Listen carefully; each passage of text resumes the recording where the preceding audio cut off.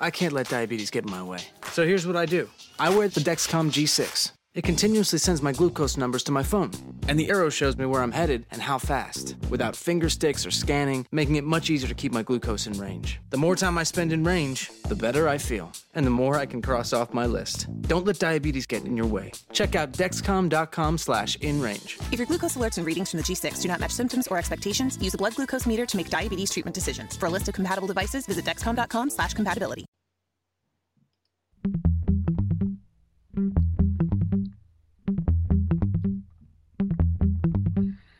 You know I'm right. Episode 50 right here in the zone. Nick Durst and Joe Calabrese. And Joe, before we get into anything, I want to just say it's been a great 50 episodes so far. A little something we brainchilding for quite some time. Came to fruition in March. We put our extra time we had by not commuting and being home with the pandemic into this show. And we just want to thank all of our listeners so far who have made this a really fun journey. And, Joe, we've had some great guests on as well, and we got to thank them and looking forward to the next 50. Yeah, no, absolutely. I think our first half of our century of shows have all been great. I've enjoyed every single one individually, a little bit different. There's definitely been a different flair and feel to each show. A lot of similar topics, obviously, but for the most part, I definitely think each episode on its own is very individually entertaining. I think there's quality in each episode that we've been doing. I think you and I together have been a really terrific mix. A lot of chemistry here, a lot of great guests, a lot of guests that we didn't think we would be able to get at first. We've been able to get a lot of great connects have helped us along the way. So we've done a really great job. I want to thank, obviously, In the Zone. And we can also possibly thank Double G, right? The website it was before. They've continued housing the podcast. They've done really, really good by us. So thank you to them. And let's hope we can continue this for as long as we possibly can. So let's go.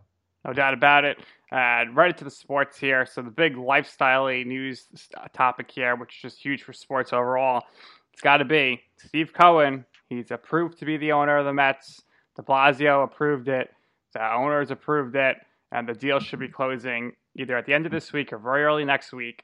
And, of course, Steve Cohen's going to have a huge impact on the field, but he's also having a tremendously huge impact along with his wife, Alex Cohen, off the field, Joe. Yeah. So again, how many times am I going to say this? I've probably said this the past 5 to 10 shows. Congratulations on Steve Cohen officially becoming the owner of the Mets. Christmas came very, very early for you and Mets fans everywhere. Immediately right off the bat, a lot of people didn't think it was going to get off the ground as smoothly because of our terrific mayor, Bill de Blasio. But that kind of rectified itself real quick, and we're going to go into the details of what we can expect Steve Cohen will do as owner of the Mets. Obviously, he's already done many terrific things in a very, very short period of time, and this will obviously stem from the fact that he's now by far the richest owner in baseball, and he's the current richest owner in sports, I believe, correct? I think he has more money than Ballmer and everything. So, yep. So this is, again, Christmas came very, very early for you guys, 2 months early. You guys hit the jackpot here. Let's get to it. Let's get off the ground running here. Let's dive into some of the stuff that Cohen has already done in his short period of time, which is a bunch, and the things that we can expect to come from him probably in the immediate future, you'd say in the next couple of weeks. No doubt about it. The Cohen Foundation, which is headed up by him and his wife, Alex, and just tremendous. We already saw, Joe, that Steve Cohen months ago, made a pledge that he was going to pay all seasonal workers this offseason because they missed the host season. I did an article for that in the Zone. Alex Cohen was nice enough to actually retweet that, so we appreciate her support for In the Zone. And that's just not something you would see anywhere else across the sports landscape, or at least as far as baseball goes. I think Mark Cuban with the Mavs, he paid his seasonal employees for the rest of the season. I don't know about the offseason, that's incredible too. But these workers who are really the heart and soul of the game day operations with food and beverage and whatnot, they missed out on a full season of pay, and at least they're going to be getting paid something here in the off season where they typically wouldn't get any payment at all. And it's kind of coinciding pretty well with, I guess, what would be the end of the unemployment benefits as well. Yeah, so the pandemic obviously hit workers very, very hard, and for most people who work in sports, which basically includes us, the both of us, we've been working in sports. Definitely hit harder. Obviously, no sports, no live events. That means no sports and no live events. Obviously, nothing was materializing, especially for me, for the past couple of months. So when you look at what goes into making those game day experiences matter and special each individual day, the backbone, obviously, are the stadium workers who run security, obviously the ones who are the vendors and the ones who are serving, obviously food and beverages, like you said. Game day crew obviously includes people who are going out in the field and doing all the game day events and all the contests and stuff. And so it's really, sports has become an individual, all-encompassing experience every time you go out there. And obviously those workers were hit really, really, really hard. So what does Steve Cohen come and do immediately? Immediately restores their salaries. Now, to be honest, he didn't really have to do that immediately, but that was basically one of his first orders of action. And it's like I said on a previous podcast, and obviously, I don't want to keep hitting you over the head with the same sentiments and obviously statements that I have been, but this, to me, right off the bat, shows how much he truly cares about the Mets. He's a Met fan in his core through and through. He cares deeply, deeply about this franchise, and he wouldn't have made as strong of a push as he did if he didn't want to own the franchise, right? So obviously the very first thing he comes in does is saying, I'm going to come in, I'm going to take care of all my workers. All my workers matter. It is absolutely getting off on the right foot, and it's something that you don't really see too many owners do immediately following them taking over a team. I believe he has like about 90% ownership stake, or 95, I believe. 95 so with the Wilpons. Wilpons remain 5% owners. Right. But obviously 95% means you own most of the whole enchilada, right? It's the Steve Cohen show now. He's not answering to anybody. He's not, right. He's the big guy who's making all the big decisions. So this was a tremendous decision right off the bat. And it's a very goodwill type move. Basically, he's building up good faith, not only with his employees, but with Mets fans in general. So that, again, coming right in, doing this, getting off right on the right foot. He's been electric so far.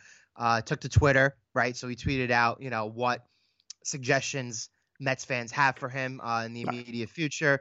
So he's reaching out to employees, reaching out to fans. Yeah, I think it's it's great how he's interactive. I mean, one of the Mets beat reporters, Disha Thozar, tweeted out Cohen daily looking to get it finalized very quickly. Some guy replies to her, "Thanks for the update.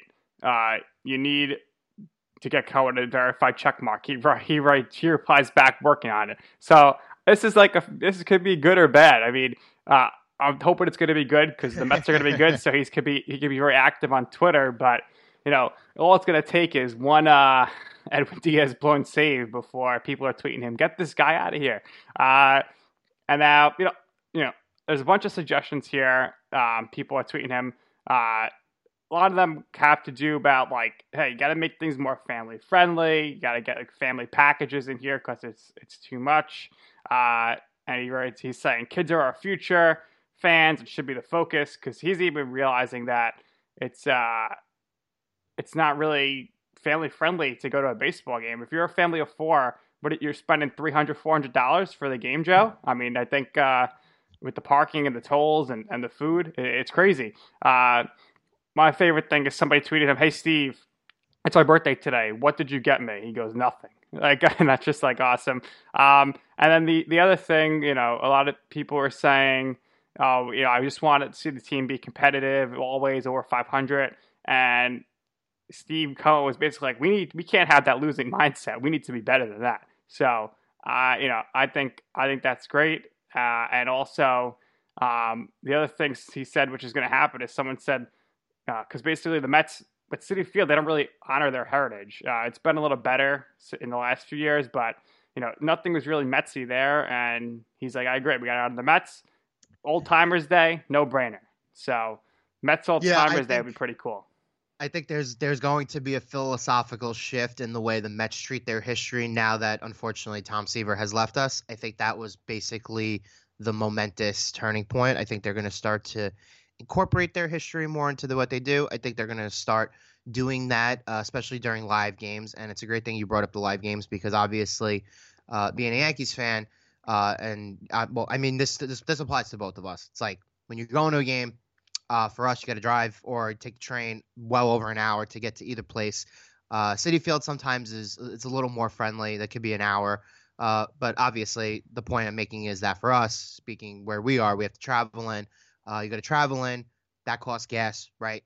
Money for tickets, money for food, beverages, the whole 9 yards, right? Money for parking, wherever you park, unless you're taking the train like I do. Like I take the 4 train into Yankee Stadium. So these experiences, 100% right. They've become a little less family friendly over the years. It's become much easier to just kind of crowd around the television and watch a game with your family more so at night. You see a lot of people lately leaning into more of less of I want to watch the game from home and kind of just be able to relax in my own house kind of thing. Obviously getting up and finding the energy to go to a game, especially if you're working a 9 to 5 or something and you're looking to get to a game like after work or something. It has become increasingly harder. So I think you and I need to get out to a Mets game if there's any games. We really need to go to a Subway Series game, and we need to take videos and stuff. Maybe if the Cohens are listening, if you want us to do a remote show beforehand from Citi Field, no problem, but we'll do it. But yeah, Steve Cohen is just really like a man of the people here. I love his interaction. Somebody tweeted him, "You got to put a retractable roof on Citi Field." He wrote, "You win for the most expensive idea." That's I think that could be in the realm of possibility for Steve Cohen, but I don't think that's going to happen. And someone said, "Did you ever imagine you would get so many responses? You have nearly 7,000 general managers." Because that's how many responses I got. And Steve wrote, "Most knowledgeable fans around." So he's giving credit to the Mets fans, and I think it's great. You know why? Because he is a Mets fan, and it definitely shows. And then there is another point that someone tweeted him, which I brought up on the show a lot. Basically, people are saying that the Mets more people should spend their whole careers as Mets instead of being forced to go to their team and torturing us, such as Murphy, Darno, Turner, Zach Wheeler. This person was specifically talking about Noah Syndergaard and Michael Conforto. Hey, Jen, we need to sell our home. Do you know a great agent? I do. We just sold with a local Redfin agent. It was awesome. And we paid a 1% listing fee because we bought our new home with Redfin, too. Wow, 1%. Are Redfin agents full service? Totally. Our Redfin agent did it all, and we sold for thousands more than the home next door. I'll check out Redfin today. 1% listing fee when purchasing with Redfin, subject to minimums, terms, and conditions. Does not include buyer's agent commission. Learn more at redfin.com or call 844-759-7732. I think, and Stephen Cohen says, you always treat the talent well. So we're going to transition into, what's going to happen on the field here. But one more note here to tie a bone off the field, Joe. Steve Cohen gets the votes. You immediately tweet me that as his first act as Mets owner, Steve Cohen said in a statement that he plans to donate $17.5 million to New York City small businesses and dramatically increase the giving of the Mets Foundation in the coming years. He's also reinstituting all pre-pandemic salaries for Mets workers, as you pointed out. But to me, I never even heard of the Mets Foundation. So this is obviously a huge step in the right direction. Yeah, so obviously we brought up de Blasio at the top of the show, and everybody knows how everybody feels about him. Total clown, right? And that goes for everybody, literally everybody. But I believe that this donation and the $17.5 million that's going into the foundation and going into the pockets of small businesses that are hurting, probably in and around that area, and maybe some other areas around the city.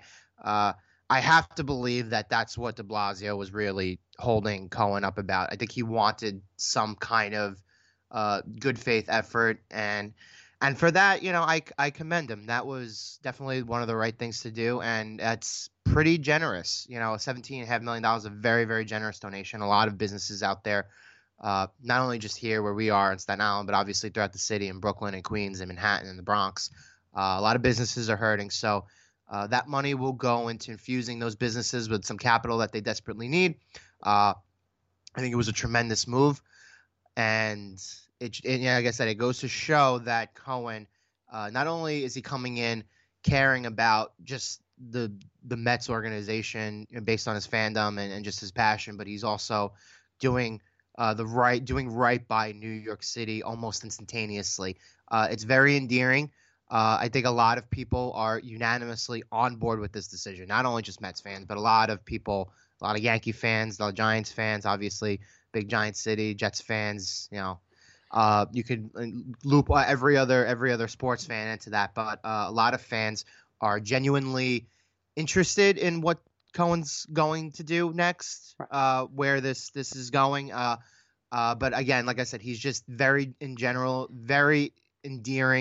endeared him to New York City in general. Obviously, when a new owner comes in and kind of takes over a team, you don't really know what to expect at first, because the situations could be so volatile. Obviously, Knicks fans for years and years and years, I mean, most people just absolutely can't stand Jim Dolan. Like, they hate his guts, right? And it's gotten to the point where the Dolan hate is just it's a very toxic thing surrounding the Knicks organization. It's very hard to root for the Knicks, as opposed to Cohen, who comes in with all of his money and does stuff to make you really like him right from the get-go. So I think the $17.5 million, tremendous donation, taking care of your workers immediately, especially during the pandemic.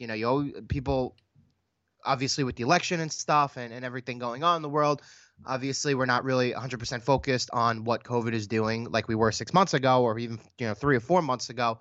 But there's still a pandemic going on, and for the fact that he was able to come in, get this all done as quickly as he did, and not only is he taking care of his workers, he's taking care of other people around the city.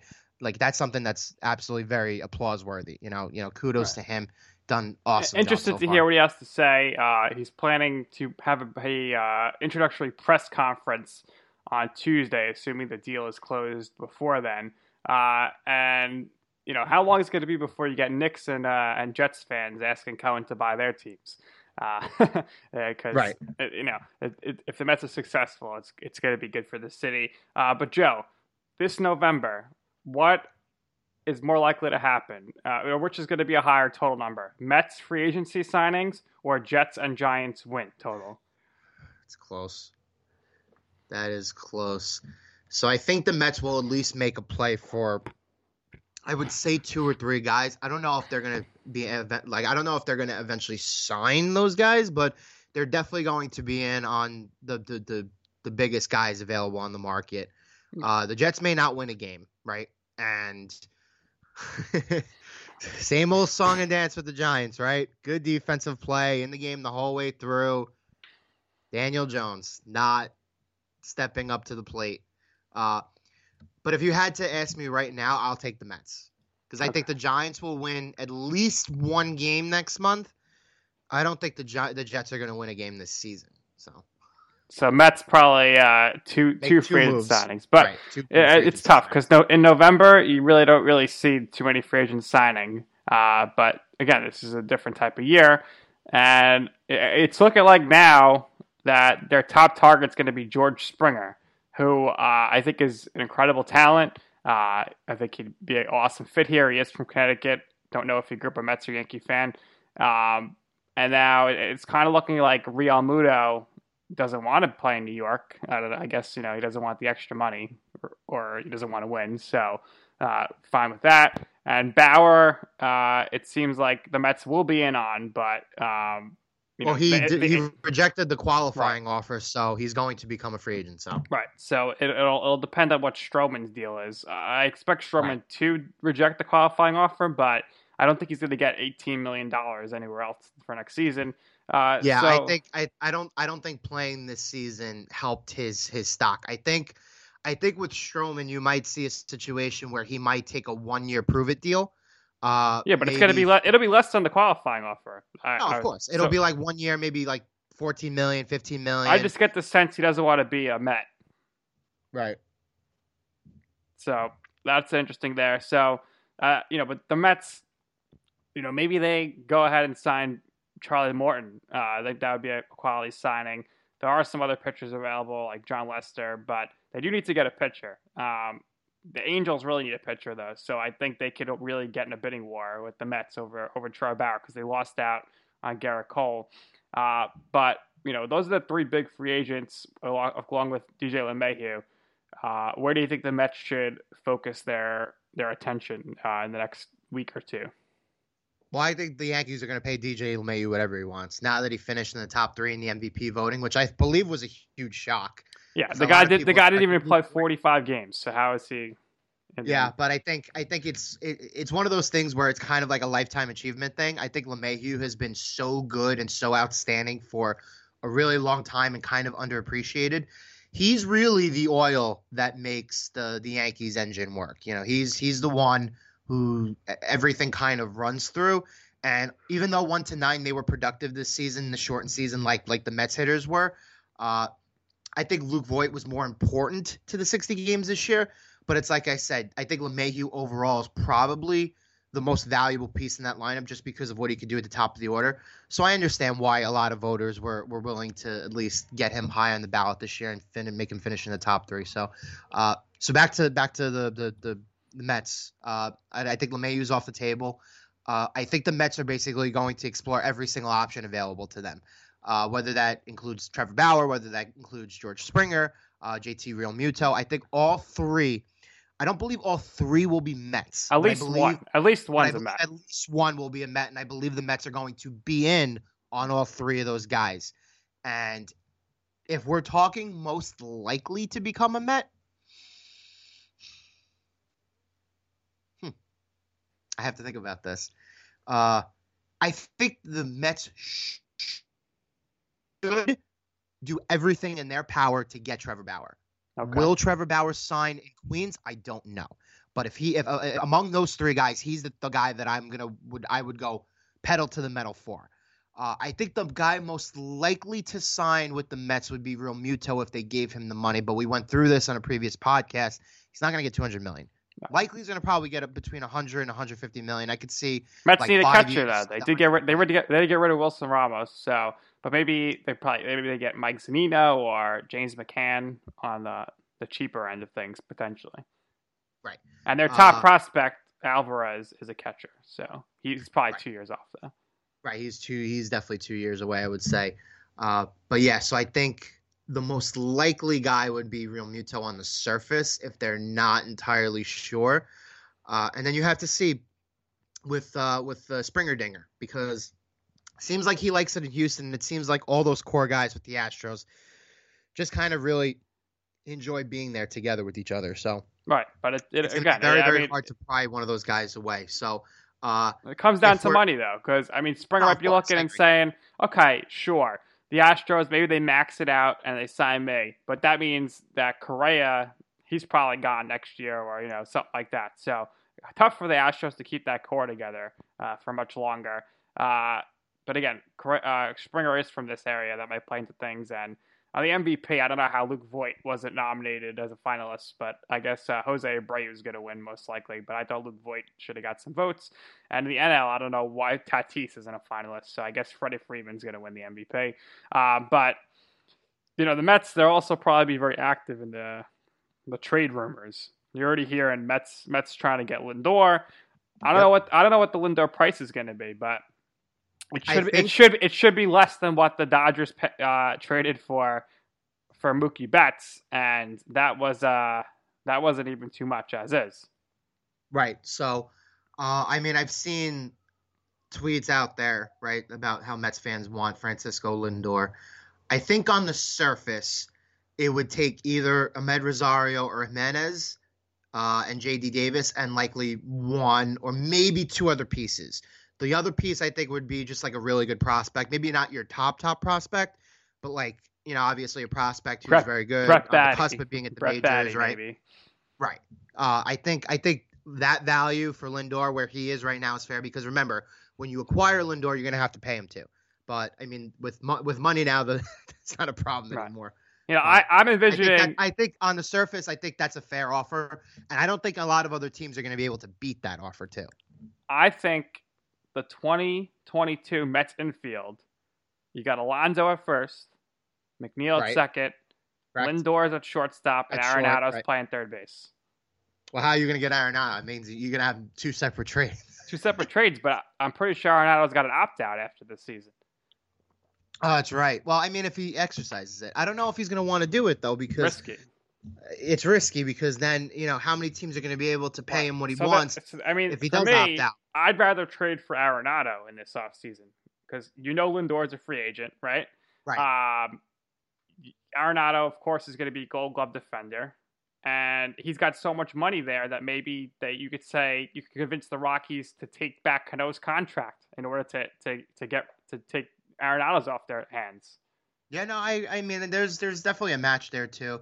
As we get deeper and deeper into Cano's contract, I mean, he's still got a bunch of years left, but he doesn't have that many years left. Right. So would the Rockies trade 7 or 8 years of like $250 million for 3 or 4 years of Cano at $100 million? Right, and then obviously you're going to have to sweeten the pot, which includes you got to get prospect. You got to get something. Yeah, I mean, in that scenario, I think Jimenez would probably go because I think Jimenez would be more appealing to them than Rosario. And again, obviously, the secondary pieces that we talked about for Lindor would probably be on the table for Arenado too. But yeah, it seems to me. Today, I want to tell you about a simple way to get all the entertainment you love without the hassle. DirecTV Stream brings your live TV and on-demand favorites together like never before, which means you can watch your favorite sports, movies, and shows all in one place. And the best part? There's no annual contract. So stop waiting and get your TV together with DirecTV Stream. You can learn more at directtv.com. That's directtv.com. Compatible device required. Content varies by package. Don't mind me. Just sneaking out to go to Kohl's. The home deals right now, they're too good to pass up. Like up to 40% off Cuddle That's bedding, up to 50% off the cutest fall decor, and up to 25% off Ninja kitchen appliances. How can I resist? You can even get 15% off or 15, 20, or 30% off with a Kohl's card. So yeah, I'm going all in for fall. And I can't even wait. Select styles. Offers end October 17th. Some exclusions apply. See store or Kohl's.com for details. As if one of them, and I mean, we can include Chris Bryant in this too, because the Mets have obviously been in on Chris Bryant before. Next year as well. He's a free agent next year as well. So you can trade for Arenado now, or you can kind of see how that situation materializes in Chicago. I do think that Bryant will eventually stay in Chicago. I think they're going to take care of those guys who won them the World Series. They're going to try to keep those guys together for as long as possible. I think Bryant has kind of been disappointing a little bit over the past few years in comparison to when he first entered the league, but I still think he's very, very good, and I think he's going to be worthy of paying. So we'll see how that Mets, plays out. But I think the Mets they're gonna be in heavy on the secondary market for starting pitching because if they're not getting Bauer, they still need to get 2 or 3 guys. Syndergaard's probably out till June. You don't know what they're doing with Lugo. Stroman's likely gone. Porcello's gone. I don't think they're going to have Waka back. So it's really just DeGrom, and you don't know if they're going to exercise the option on Matz. So they got to get some pitchers there. In the bullpen, I think they need to go get Liam Hendricks from the A's and Brad Hand. If they sign those 2 guys, that bullpen is good to go. Familia looked good at the end. Diaz had an overall decent season, and Betances is coming back. Of course, he opted into his money. Who knows how he's going to be. But that to me would be a lockdown bullpen. Yes. I think they're gonna keep Matz, obviously, just because of the volume, right? I think they just need innings, and hopefully he can give them those innings. He's a lefty, right? He is a lefty too, which I think you bring him back. You put Lugo in the rotation from the start. I think he'd do good there, and then you got Syndergaard's coming back at some point, so you still got to get 2 more starting pitchers in free agency or trade. Right, and I think honestly, with this free agent market here, I think you need to, other than Bauer, you got to explore. I know the guy had a great season, but no DH. And if you're going to sign Springer, there's really no place for him. If you could get a top pitcher for Dom Smith, you got to take those calls. No, of course, absolutely. I think, like I said before, 1 to 9, there weren't many teams better this season with their bats than the Mets, and obviously some of the bats definitely have some trade value. Like I said, J.D. Davis has trade value, Dom Smith has trade value, Jeff McNeil has trade value, but obviously he's probably untouchable as he should be. And obviously you have a situation with Jimenez and Rosario where you have 2 good players, and right. if you see them both as a shortstop, obviously you're either moving one to second or third, or you're trading the other guy. So maybe the Mets could trade Dom Smith for Blake Snell. That's not a terrible start. Obviously, they would probably need to part with one of their best pitching prospects in order to do that. But I mean, as a foundation of a trade, that's not terrible. It's workable. Dom Smith's value, I don't know if it's going to be any higher than it is right now. So I agree with something to keep an eye on. I agree with that. But now that we have the universal DH, I think. Well, apparently there's not going to be a DH though in the NL next season. It's not going to. It will be bargained in the next CBA. We'll see. Which I'm fine with. I mean, 1 year, whatever. So, and how about? I mean, he's not going to win the Cy Young, but let's give some kudos to Jacob deGrom for being a finalist once again for the Cy Young as well. Yeah, I think it's going to be Bauer, deGrom, Darvish, 1, 2, 3. Best pitcher in baseball, no doubt about it. Still. And then Bieber's going to win, of course, the Cy Young. The AL. I'm surprised Bieber wasn't nominated for the MVP. I mean, he won the Triple Crown. I think Crown, Kevin Cash and Don Mattingly, I think, win the Managers of the Year. You agree or disagree? Kevin Cash and who else did you say? Don Mattingly. Yes, both. I'd like to see Rick Renteria win since he's been fired and replaced by Tony La Russa. Charlie Montoya, another strong candidate as well, with the Blue Jays moving all around town. Blue Jays, of course, they had to play in Buffalo. Now we're here in the Raptors. The Toronto Raptors might play at the Prudential Center this upcoming season, potentially starting as soon as December 22nd. What do you think about that? I think it's a good start date. And like everything else, they're trying to. It's like dominoes, right? It's like one domino falls, the rest follow. You figure. The NBA starts December, like it's 22nd. The NHL will probably start January, maybe January 1st, like they're looking to. So what's interesting is, again, you need somebody to make the move first and then to set everything else into motion. So I think that's what you're seeing here. And we don't know yet if fans are going to be allowed back into arenas again. That's obviously a huge question. Are they going to do bubbles again for when sports come back? Definitely still a lot of questions on the table. But for now, it seems like they're moving in the positive direction. They have some traction to get things started much sooner than later, rather. Much sooner than a lot of people would have really LeBron's not happy here, Joe. He doesn't want to start that. Well, he's never freaking happy. He's happy that he won a championship, sure, but he just seems like he's never happy. He just seems like he's always kind of complaining about something, always kind of being outspoken about something. Just be happy, relax. December 22nd is a really good target start date. You got to remember, a lot of these guys haven't been playing for months. Yes, they started the playoffs late, and we've only really ended the finals just a couple of weeks ago. But I don't mind like a quicker turnaround. I think it's fine.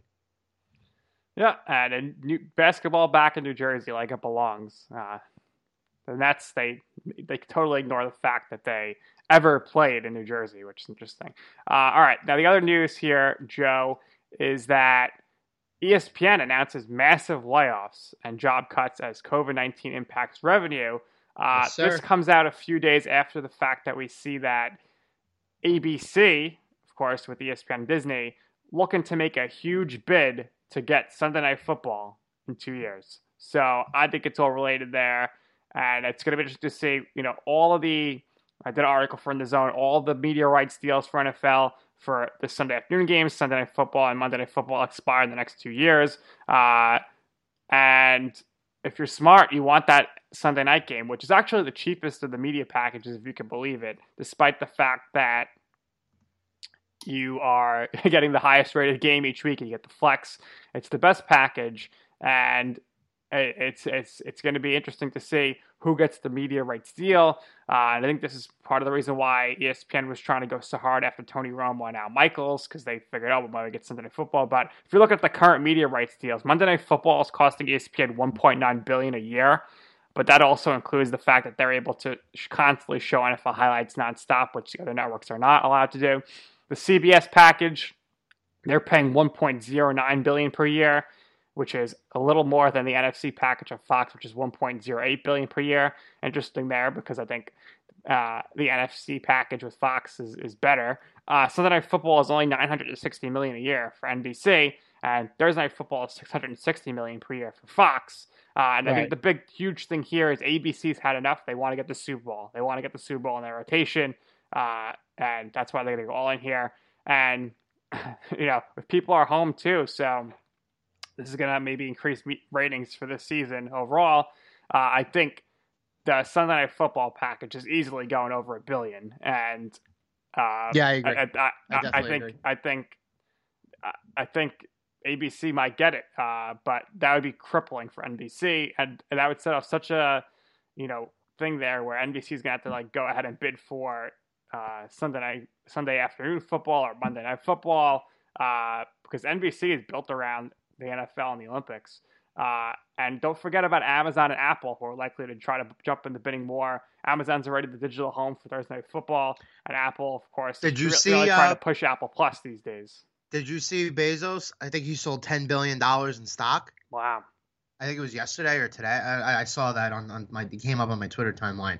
But yeah, so, I mean, obviously he very occasionally makes those plays, but listen, you're 100% right. What you're seeing is Amazon or Apple will make one tremendous push, and I could totally see it being for the NFL. Obviously, you can kind of so on like Amazon, right? I can go on Amazon and I can go and find access and try to get myself into if I'm looking for an MLB game or something, like there's a way for me to navigate that and to kind of, purchase that and then watch it, through there. But I do think that both of those services are going to make a play for live sports.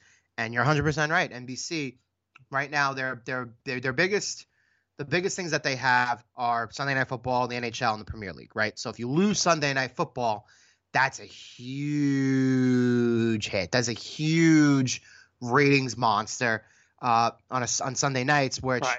Obviously they don't have really too much competition,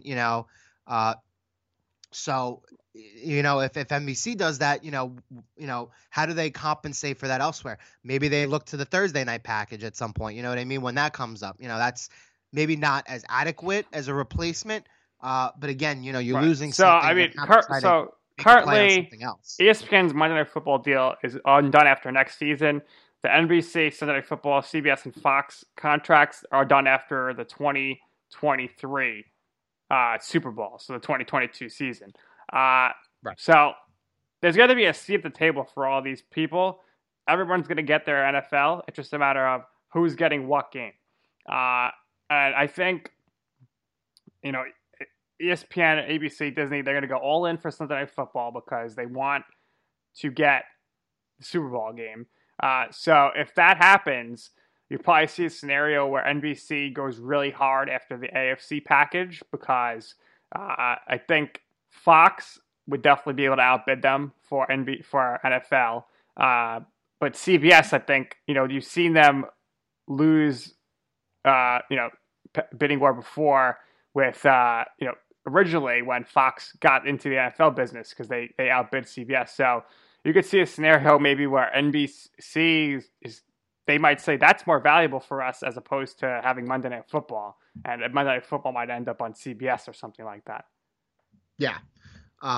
So where CBS stands in all this is obviously interesting too, because I definitely think they're going to make obviously plays for other things too. The NHL, obviously we've talked about this on occasion, but the NHL, they're going to have a huge decision to make in regard to how they want to split everything. And obviously we've talked about this. It makes most sense for them to split. ESPN wants back in with them. I could see Fox obviously making a play for them because a lot of the teams, their local regional coverage and their broadcasts are Fox Sports. A lot of the Southern teams use Fox, so that's entirely possible too.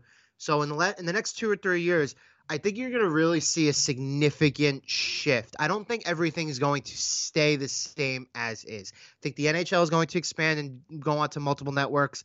I think it's possible that you see Monday Night Football or Thursday Night Football shift elsewhere. Obviously, the NFL, you're going to see Amazon or Apple make a big play for one of those. Right. And I think they're going to get something out of the deal.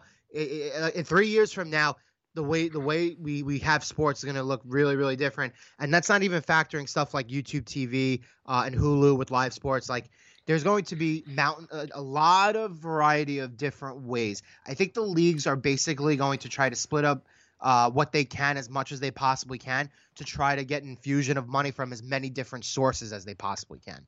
This wouldn't surprise me here if somehow NFL carves out a December Saturday football package. So you got, because they usually do that anyway a few weeks a year with the when NCAA is done, they put them games on Saturdays. So they might even make that its own package because currently it's just AFC and NFC with the CBS and Fox. They get their own deal. So that could be that could get its own network and get that. And call me crazy, but I think the NFL's been liking having some of these make up COVID Tuesday night football games. So I agree. Could there be some Tuesday night football in the? We don't like the COVID, but we like having the NFL on every single day, don't we?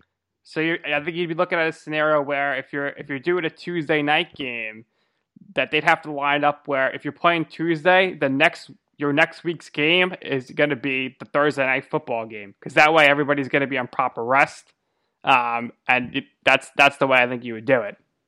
Right.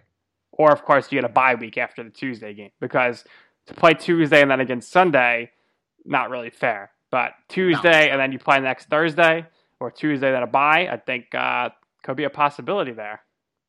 Yeah, no, I definitely think that makes sense. I've been saying for a really, really long time, if you're going to play the Thursday game should be coming off of somebody's bye week. So, I mean, like I said, there's a lot of different routes that they can go. Like I said, I think they're going to split everything up. I definitely can see schedule changes and schedule adjustments in the near future. I think the way that we have currently in place for everything is kind of too archaic. I think a lot of the leagues, especially the NFL, I think you get really, really creative in being able to play more games during the week or try to reschedule games during the week. Obviously, you don't want to see anybody, get COVID, or you don't want to see any place closed down. But I do think what this, unprecedented down period has basically brought to light is that we can kind of adjust things on the fly. Maybe we don't have to do things the way that we've been doing them for the past 10, 20, 30 years. There's some room to change, and there's some room to grow here. So right. And let's just say, for argument's sake, TNT, Turner could say to NFL, hey, we want the AFC package, but we'll just take the 4:00 time slot. So NFL could technically split the AFC package into a 1:00 or 4:00. So that could be a whole other thing there.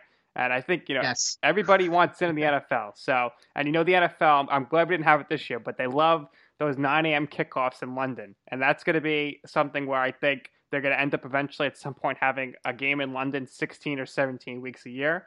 And I agree. And I think that makes sense. You could see you could see Amazon bidding on the London game. Yep. Or you could see Amazon bidding on okay, we want your best game of the week. We'll give you whatever we want for it. We don't care if it's at 10 a.m. We don't care if it's at 1 p.m. We don't care if it's at 4:15. We want your best game. We're going to brand it as the NFL's game of the week. We'll pay you whatever we want for it, and we're going to put it on Amazon Prime. You know what I mean? That's what I think we could get really, really creative here. No doubt about it. It's going to be something to watch. And when you all these networks have so much money and they're all gearing up. And, I think you could also keep an eye on DAZN, who has a lot of money, and I'm sure, they're not really taking off in the U.S., but I'm sure that if they can get NFL, and that's why they brought John Skipper in from ESPN, that's what they want to do. I think the Zone ultimately would probably want to get like the Sunday NFL Ticket Red Zone package, but they're another person to keep an eye on, Joe, that could be trying to get into the streaming game here with NFL.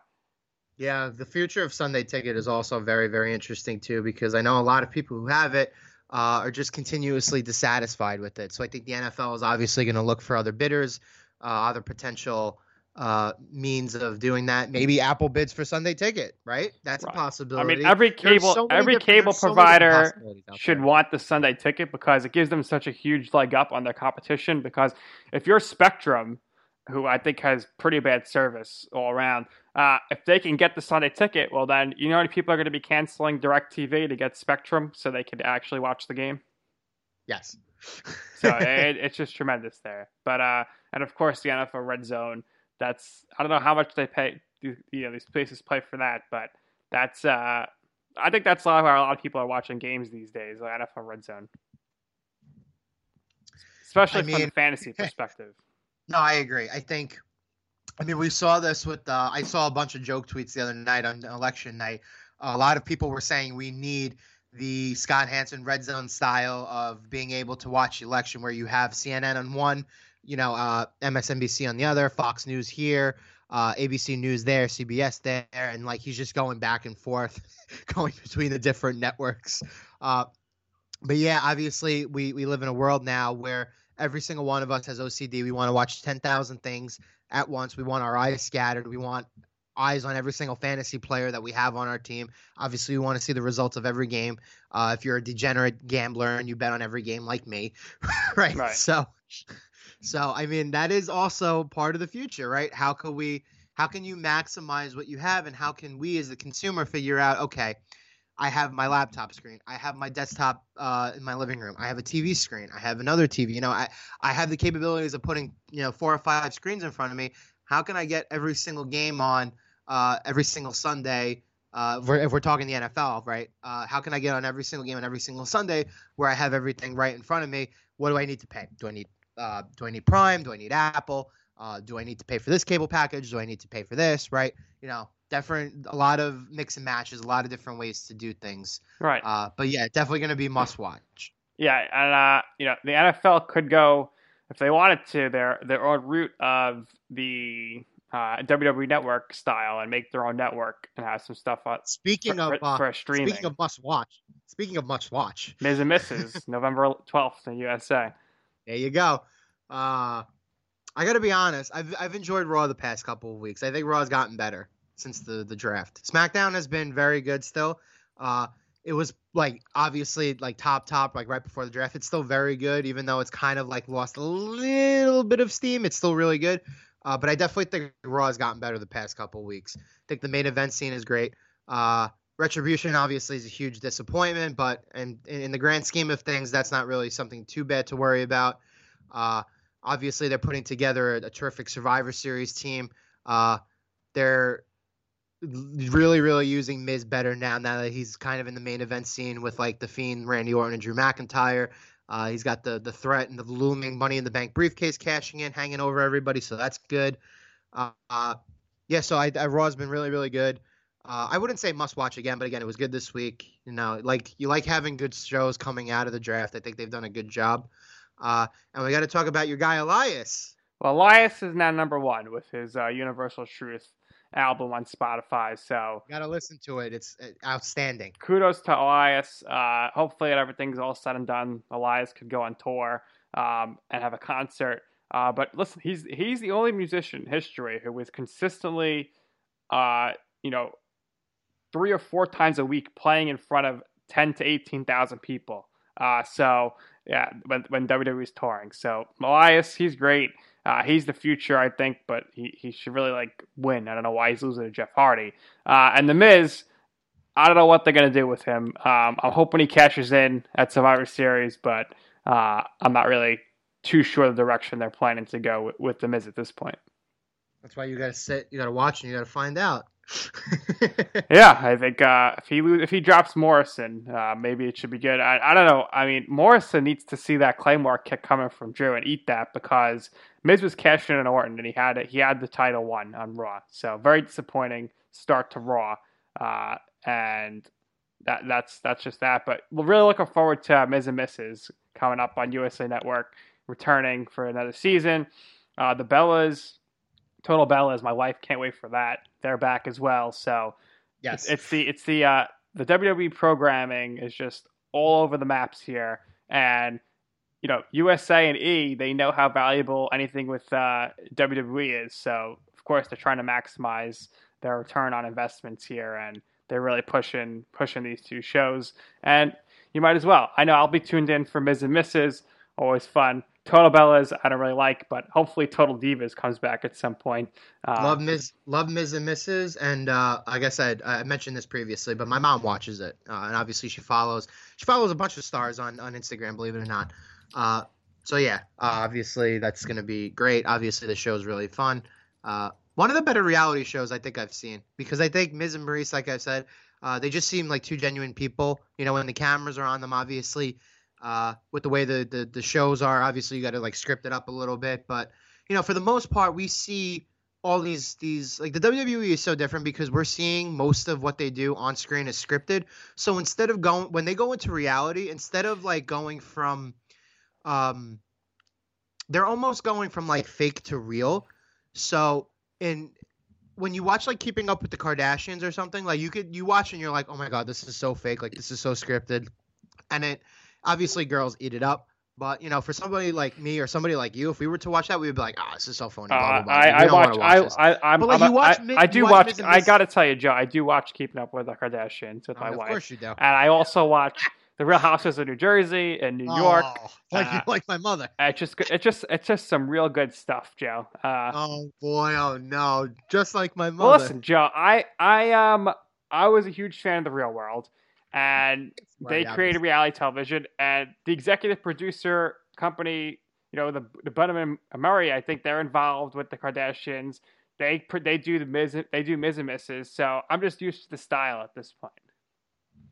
Yeah, I get it. But yeah, so my point still stands. I think when you watch Miz and Mrs. or you watch like Total Bellas or something.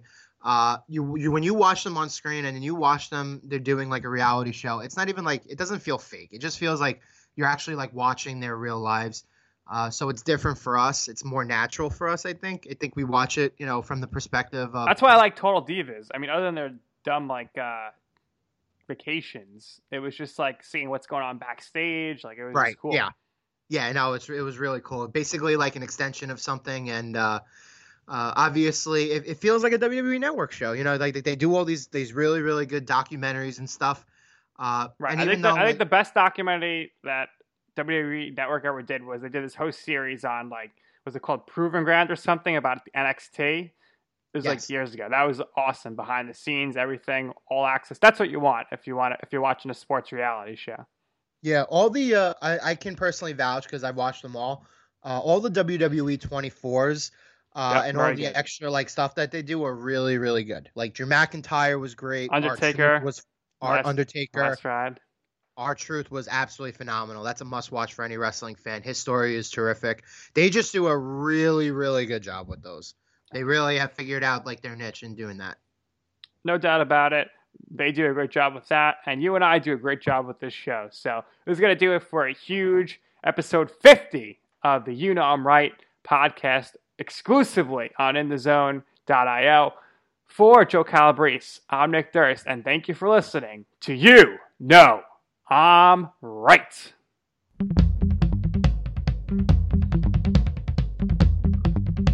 Get running this fall at Dunkin' with $2 medium iced coffees from 2 to 6 p.m. Try any of Dunkin's delicious iced coffee, like their signature original blend. Or treat yourself to mocha, caramel, or the fall favorite, pumpkin. Always freshly brewed, made just the way you like it. Make time for happy hour and enjoy a $2 medium iced coffee from 2 to 6 p.m. Washington, D.C. runs on Dunkin'. Participation may vary. Limited time offer. Exclusions apply.